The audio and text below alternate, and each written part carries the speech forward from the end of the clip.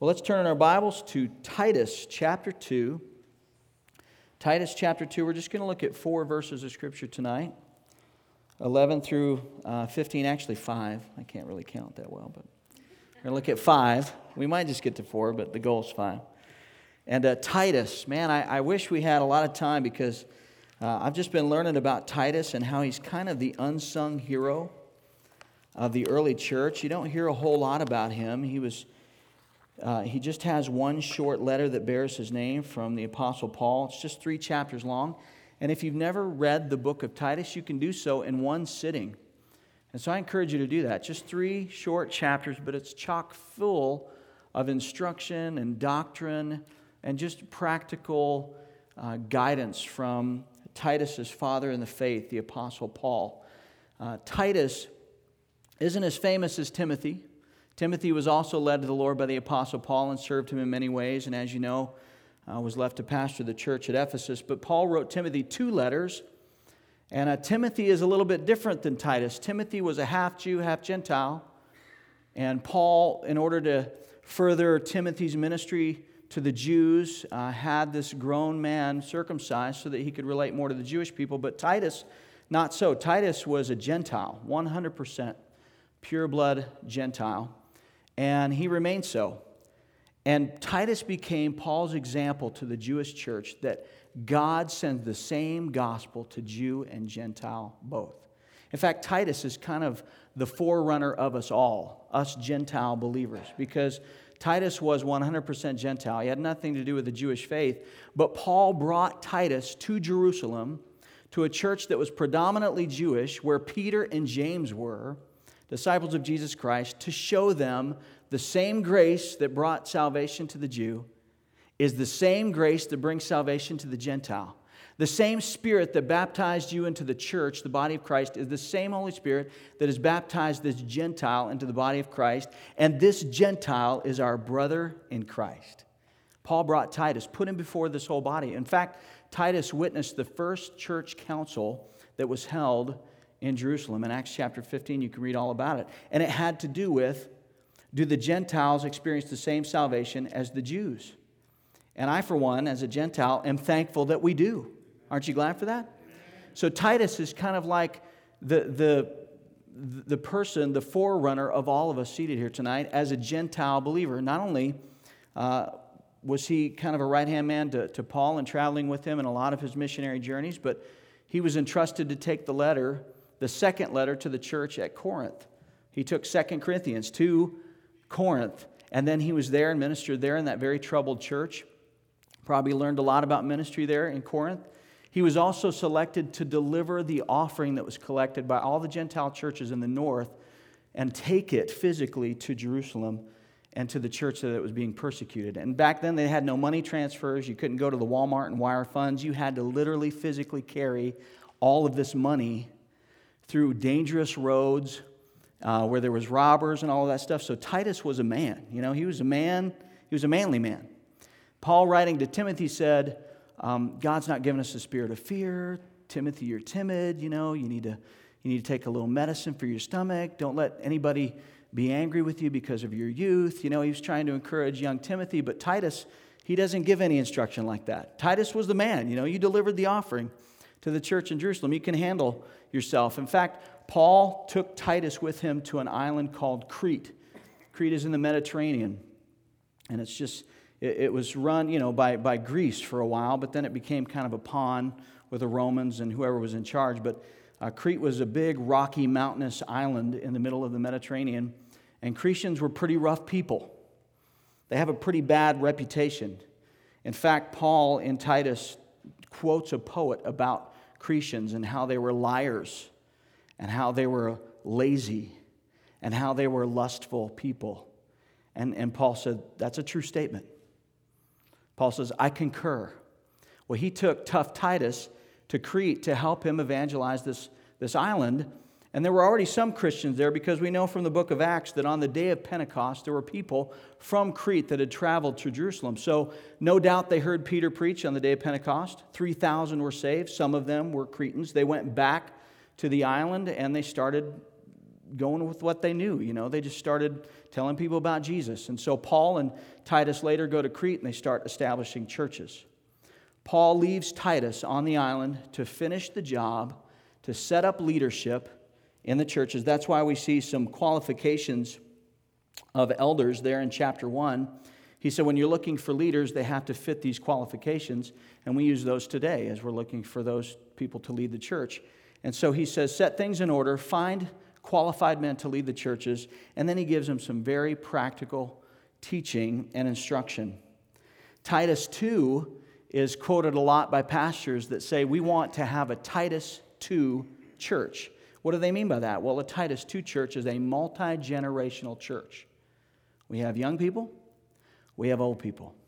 The old people mentor the young people. They teach them in the ways of the Lord. The older women teach the younger women how to obey the Lord, how to be faithful.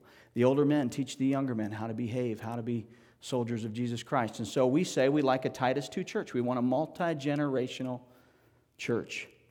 And that's what existed on Crete. That was Titus's responsibility. But today we're going to be in Titus chapter 2, verses 11 through 15, because the book of Titus also includes some doctrinal truth that's really encouraging and is a great practical reminder for all of us who are believers. Because, when I mentioned that Cretans were lying, lustful, lazy people, does that ring a bell with anybody in the room? I know none of you are liars and lazy and lustful, but I mean the culture in which we live, our big island between the Atlantic and the Pacific. I mean, that's a pretty good description of a lot of Americans, and that creeps into the church sometime. And so I think this practical reminder from Paul to Titus about what he's to teach, what he's to preach, is going to be great for us to hear tonight, and a great reminder. So I'm going to begin reading in verse 11, and we're going to go to 15.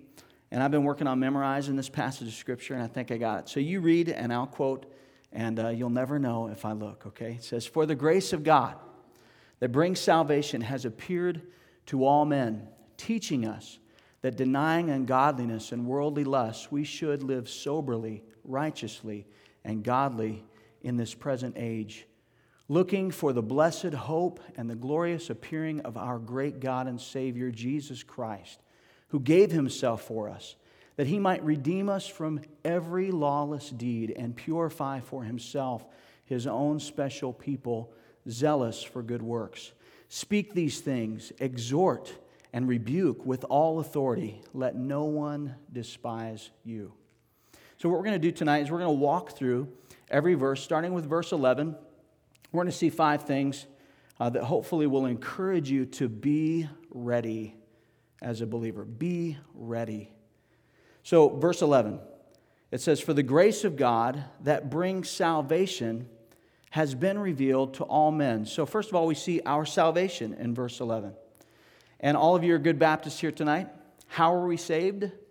By grace through faith, and that not of yourselves. It is a gift of God, not of works, lest any man should boast. Ephesians 2, 8 and 9. And so our salvation that has appeared to all men is by grace. It's brought by grace. And there's 2 things that I want to talk about regarding grace tonight. And the first is that grace is active. That's letter A on your outline. Under our salvation, grace is active.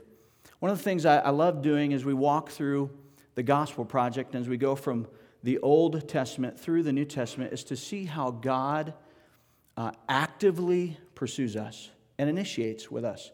Think all the way back into Genesis when you think about creation. Whose idea was it to create the world and to create man in his image? God. Let us, the Trinity says, let us make man in our image. And so he creates man out of the dust of the earth. He puts man to sleep, takes a rib, creates Eve.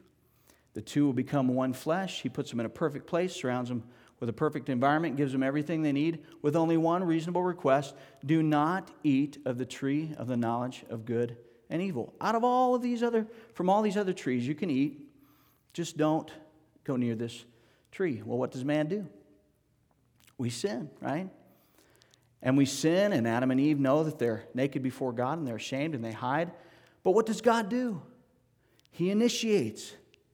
By grace, he comes and seeks them out. And he asks them what happened. And then when they confess their sin, what does he do then? He initiates. Grace actively says, I will slay an innocent animal, shed innocent blood to cover your sin, and then to cover you with the skin of the animal. God's grace was active.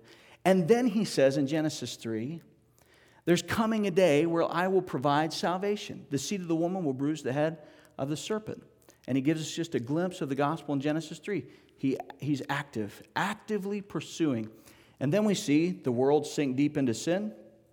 And God says, Noah, I want you to build a boat. For the salvation of you and your family, God actively calls Noah, actively saves Noah. And so he saves Noah and spares him from the flood.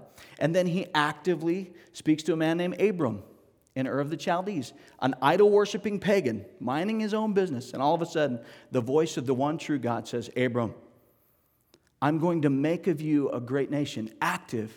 God acts on man. God actively pursues man with grace. All throughout, we could go through all throughout the Old Testament. Moses, and the burning bush, and then God gives Moses the law on Mount Sinai, and every time the children of Israel stray, God sends a prophet, actively sending a prophet, calling them back to himself and pleading with them.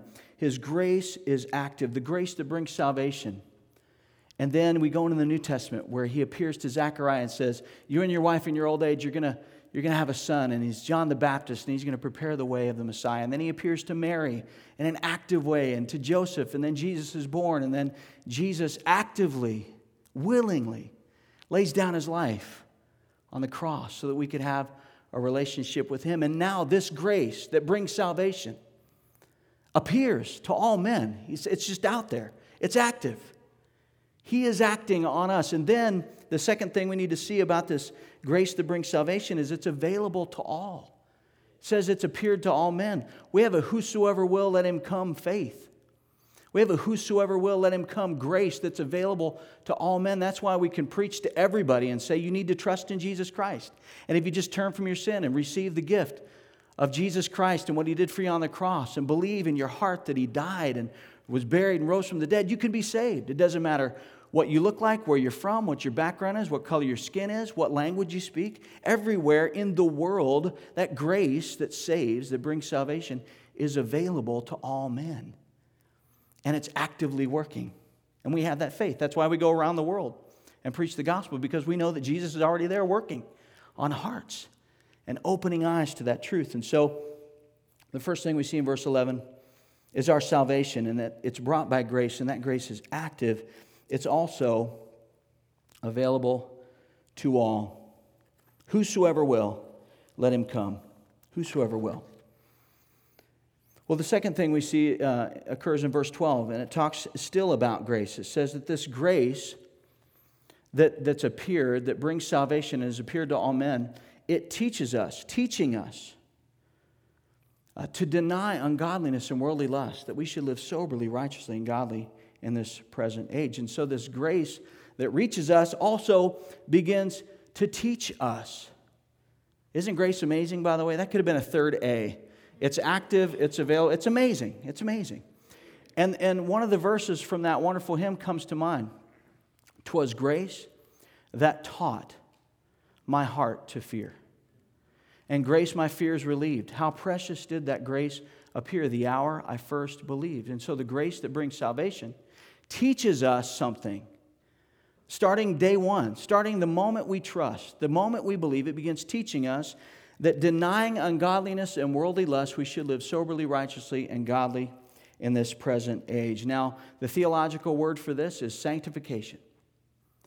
And so salvation is by grace. Our sanctification is by grace. It begins the moment we believe. The grace of God begins to teach us that there are some things that we need to deny, and there's some things that we need to delight in.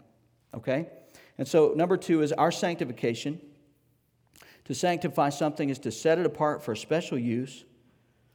To sanctify a person is to make him holy, and that's what the Holy Spirit begins to do with us the moment we believe. And in order to do that, let's first talk about letter A, the denials. There's some denials. And And those things that Paul mentions to Timothy are ungodliness and worldly lusts. What's ungodliness? And sin. Anything that's not godly, right? Ungodliness, anything that's not godly. What are worldly lusts? Anybody want to take a stab at that? Okay. Anything that doesn't focus on Him, things that distract Him. What are lusts that are in the world that compete for our affection? Greed, materialism, money, power. All these things that the world puts out there, worldly lusts. We're to deny those things. The Spirit of God teaches us by grace that we're to deny those things if we want to be made like Jesus Christ. And that's a process. It's a process. Sanctification is a process that begins the moment we're saved, and it does not end until we graduate to heaven. See, one day we'll be glorified. Our bodies will be changed and made like His glorious body. We won't struggle with those things anymore. We'll be free from the penalty of sin, the presence of sin, the power of sin in our lives. But for now, this sanctification is a process through which we deny certain things and we delight in certain things. One of my favorite preachers is now in heaven, Adrian Rogers, and he talked about the Trinity, the unholy Trinity of temptation. He said that the world attacks us, Satan attacks us, and even the internal sin nature of our body attacks us, and it's a threefold approach. See, we have an internal foe, which is our flesh, our sinful flesh. Then we have an external foe, which is the world and its system, these worldly lusts that continually pull at us and try to distract us. And then we have an infernal foe, which is the devil himself, who seeks to kill, steal, and destroy. And so the flesh attacks our physical self, comes against our body. The world assaults our psychological self, kind of our mind, will, and our emotions. And Satan attacks our spiritual self. And so when he comes against, when we deal with the temptation of the flesh, it's things like, sexual temptation, addictions, things like that. When we struggle with the fleshly desires of the world, it attacks our psychology, our mind, our will, and our emotions, and has us switch priorities and prioritize things that just are temporal, and we seek after stuff instead of God. But Satan, he comes after our spiritual life with doubt and fear. Those are the things that we're to deny. If we want to be conformed to the image of Jesus, we want to deny ungodliness and worldly lust. I also believe later on in this passage it says that we should live soberly, righteously, and godly in this present age. Well, I think that this present age means the time that we're alive right now, this present age, and it's a pretty rough time. Would you agree? It's a pretty crazy time. I've always thought that liberalism was a mental disorder, honestly. Okay? I don't want to get too political, but it just doesn't make sense to me. I think, man, you have to have a mental disorder to believe that. But now liberalism is a monumental disorder. They're going after monuments now. This is crazy. You have to be crazy. Anyway, not to get political, but I say stuff like that at home and my daughters just roll their eyes. So thanks for laughing. I appreciate that.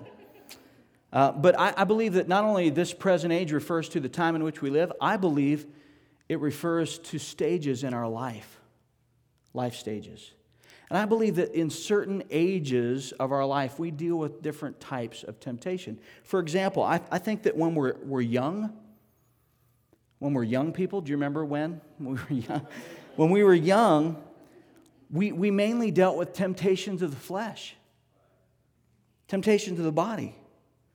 Sex, drugs, violence, laziness. And we struggle with that sinful flesh.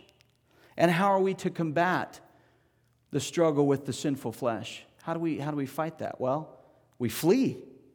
That's the only way you can fight, is to flee. Don't you remember 2 Timothy 2:22? Flee youthful lust. Run away. Be like Joseph when Potiphar pursued him. She said, come and lie with me. He said, I'm out of here. And he left his coat in her hands. He bolted. He didn't stick around to see if he was strong enough to resist. He ran.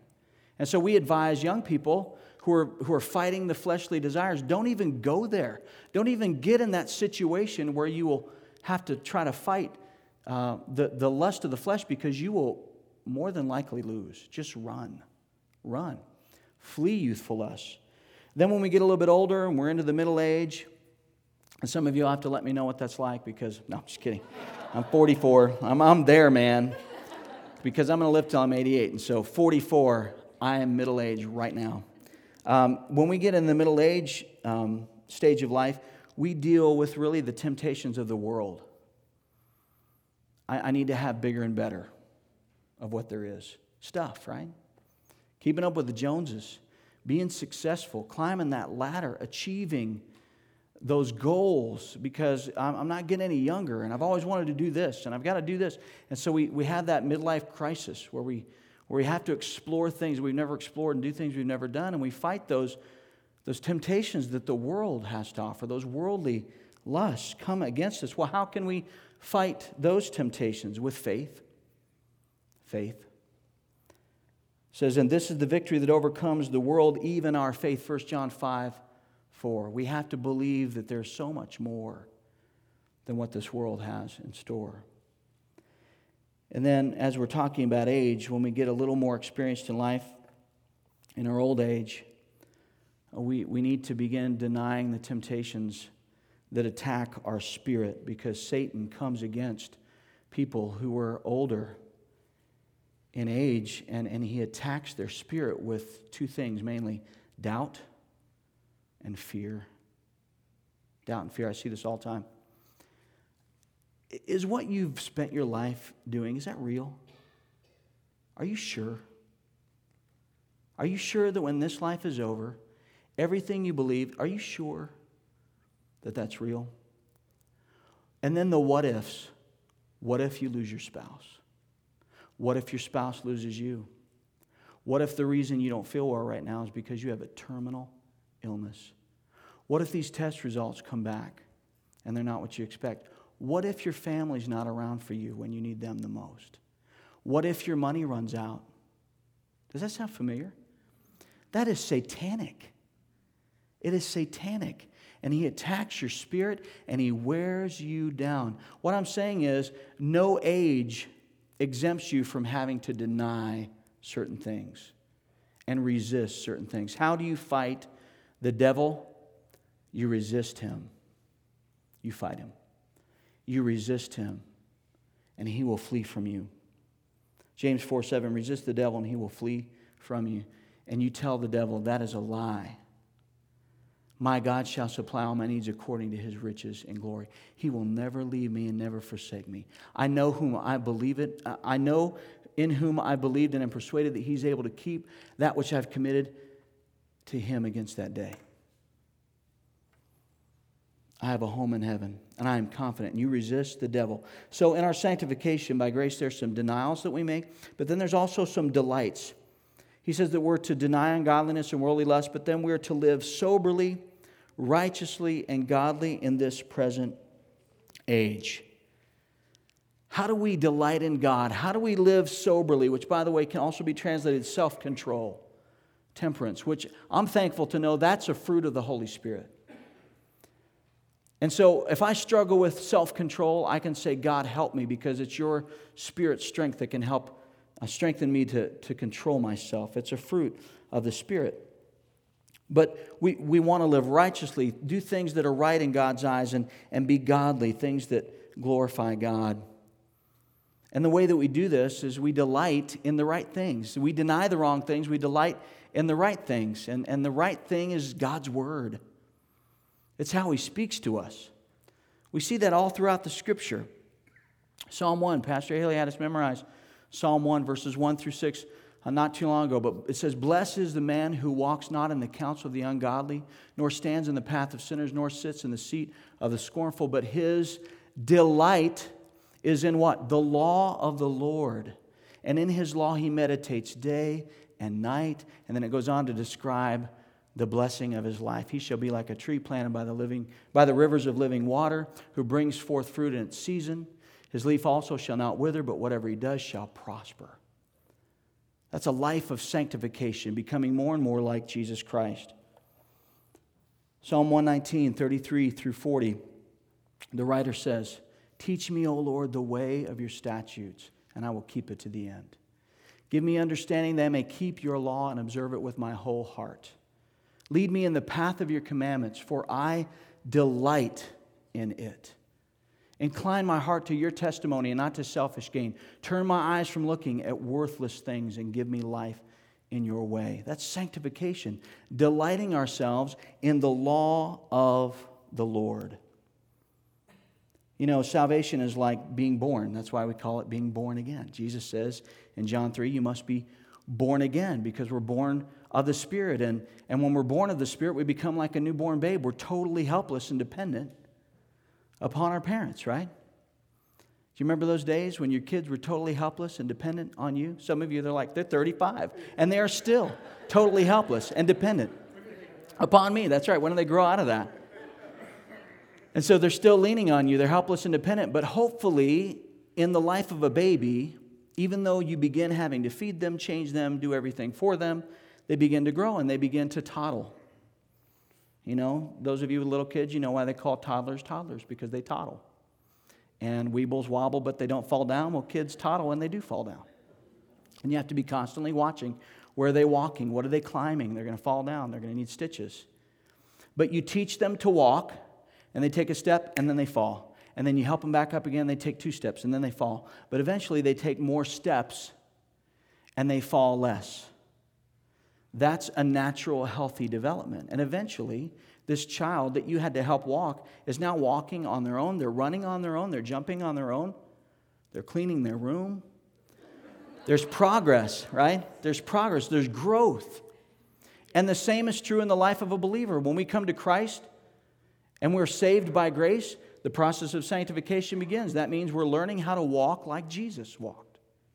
And we take a couple steps in humble submission to the Spirit, and then in selfishness, we sin and we stumble and we fall.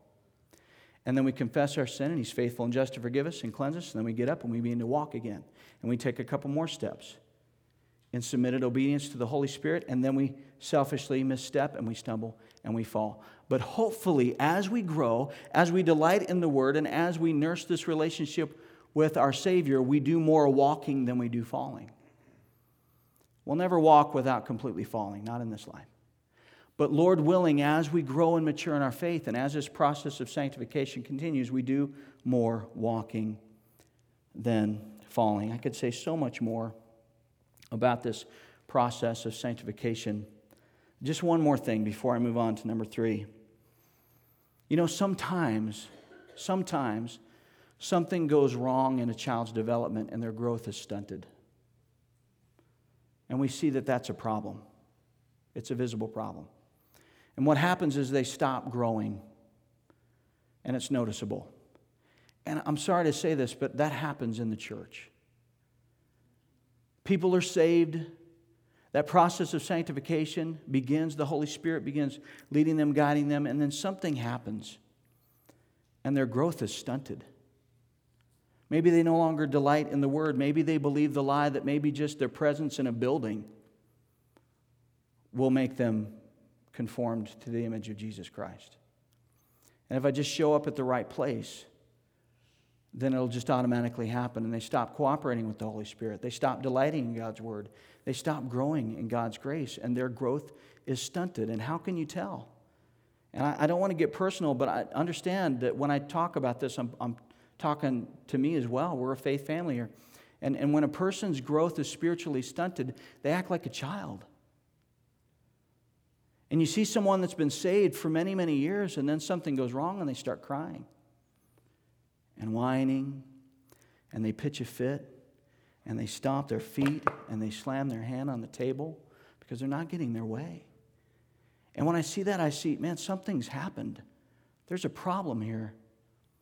And I know that we're not perfect as believers, and I know we're just people, and we need grace, and that's true, and sometimes we stumble. But if you've known Christ any number of years, and you're delighting in His Word, and you're growing in grace, there should be some growth there. Paul says you need to put away childish things. You shouldn't still be feasting on milk. You should be eating the meat of God's Word and growing in Christ's likeness. And so sanctification is taking a step of selfless submission to the Spirit and progressing in that. Every now and then we stumble into sin, but then we get up and we continue to walk. Well, that takes us through verse 12, but let's take a look at verse 13. Because after Paul tells Titus to remind people of the grace that saves and the grace that sanctifies, he says that we should have an expectation. Verse 13 talks about our expectation, number 3. He said, looking for that blessed hope and glorious appearing of our great God and Savior, Jesus Christ. That's what we should be looking for. We should have this expectant hope that one day we're going to see our Savior face to face. That one day the one who gave Himself for us and sent His Spirit to indwell us is coming again to receive us unto Himself, that where He is, there we will be also. That should be our hope. And again, we live in a troubled time and we live in a rough age, and there's some confusing things going around. There's troubling things happening even in our nation. America used to be a pretty safe place, and now it's a little unsettling. But America is not our hope. A political party is not our hope. Earthly leadership is not our hope. Our hope is heaven.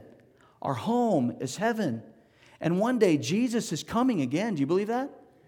If you believe He came, if you believe He died and rose again, you believe He's coming again. Because He promised that. And so we should be living a life of expectant hope, waiting, longing even for the day where Jesus comes. Sometimes I'm afraid that some Christians will be more depressed about losing America than about gaining heaven. We should be eager, anxious, looking for the blessed hope and the glorious appearing of our great God and Savior, Jesus Christ. I was talking to some of the ladies that go out on Tuesday, visiting, and Miss Barbara Wim. Is she here tonight? Barbara, are you here tonight? Okay, I can talk about her. I'm just kidding. She said, everybody was standing outside yesterday staring at the sky on Monday. And I heard that there's going to be another eclipse in 7 years, and I thought, 7 years. Jesus could come. Everybody's looking up in the sky on Monday. Wouldn't it be great if every eye saw Him, every ear heard Him? They heard the trumpet blow and Jesus said, come on up. That'd be awesome. One day He's coming, and Paul tells Titus, you need to tell those Cretans that they're to live in expectant hope. They need to look for that blessed hope and the glorious appearing of our great God and Savior, Jesus Christ. When Dawn and I were engaged to be married, I took my first job as in full-time ministry in Jacksonville, Florida. I was a youth music pastor, and we actually moved our wedding date up to accommodate the church where I was going to work. It started early, changing our life around to accommodate the church, but it's all good. But anyway, we set our wedding date, but I had to go to Jacksonville and begin serving as the youth music pastor before we were married. And so I left Lynchburg, drove all of our stuff down there, moved in, and then I was going to fly home after I had done the camps, the youth camps, because they had junior high camp, senior high camp.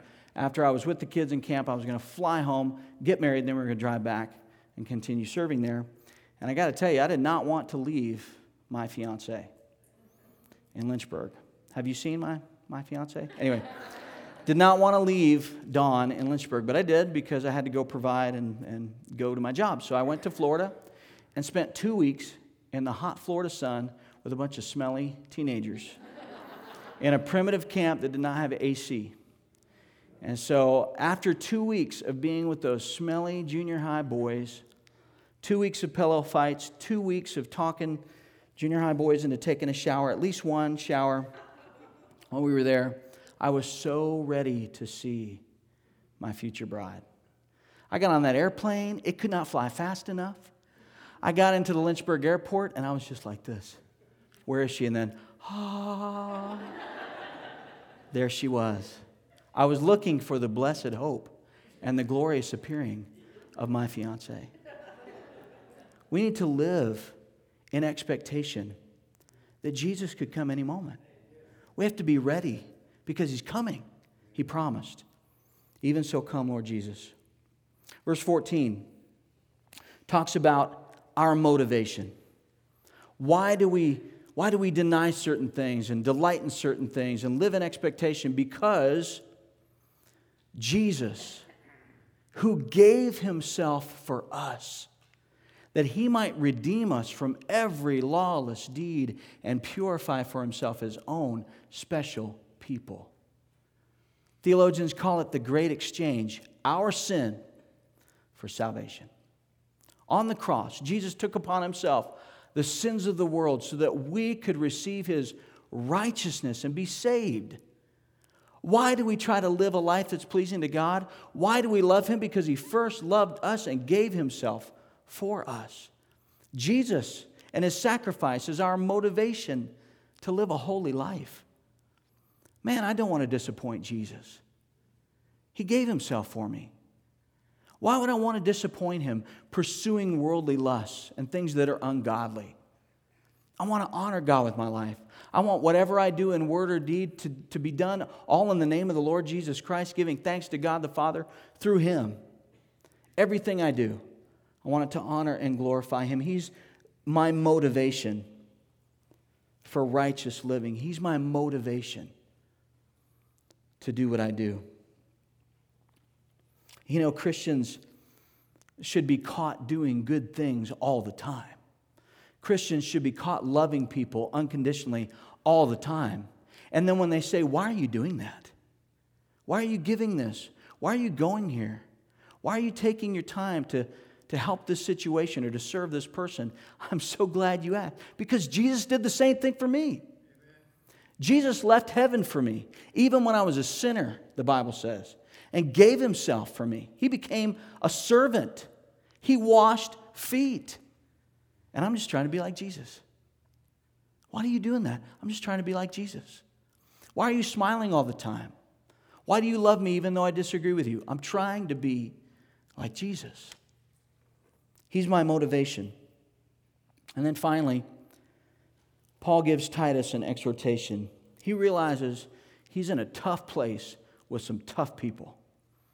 And Titus is a tough guy, but man, that can wear on you. Ministering to liars, people who are lustful and lazy all the time, that can wear thin. And so Paul encourages Titus with an exhortation.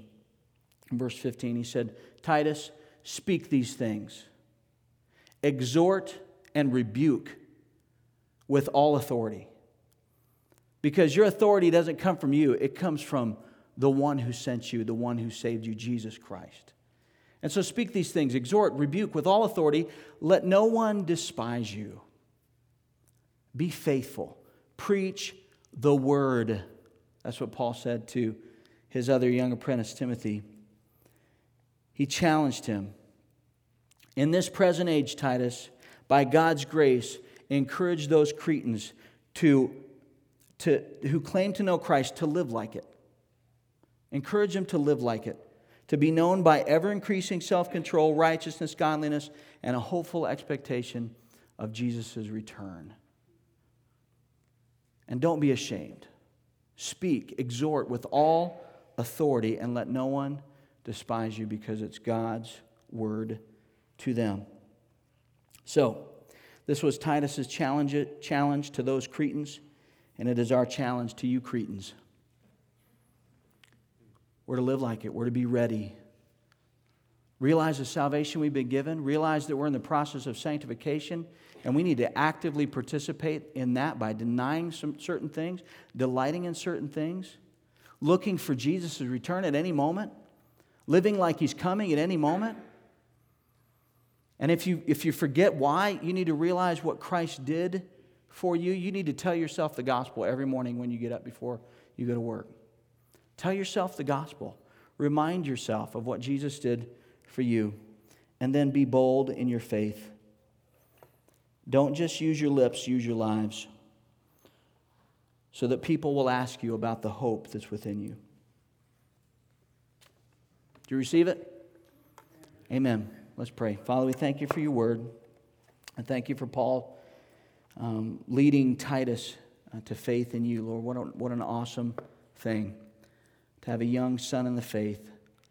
I thank you that Gentiles are welcome into your faith family. I thank you that because of that, we're all sitting here 2,000 years later studying your word and hearing about a young man named Titus and his ministry on an island in the Mediterranean. Thank you for your grace. Thank you that your grace doesn't just save us. Your grace is instrumental in our sanctification. Help us to walk like you walk, talk like you talk, love like you loved. And Lord, never let us put our hope and faith in anything on this earth, but help us to always look up and know that heaven is our home and that one day we're going to see you face to face. And everything we've done in your name is all that will matter. So Lord, help us to live like it. Help us to be faithful. And one day we'll hear the words, well done, thou good and faithful servant. Lord, thank you for loving us. Thank you for everybody that's here tonight. I pray that you'd empower us to live for your glory. It's in Jesus' name we pray.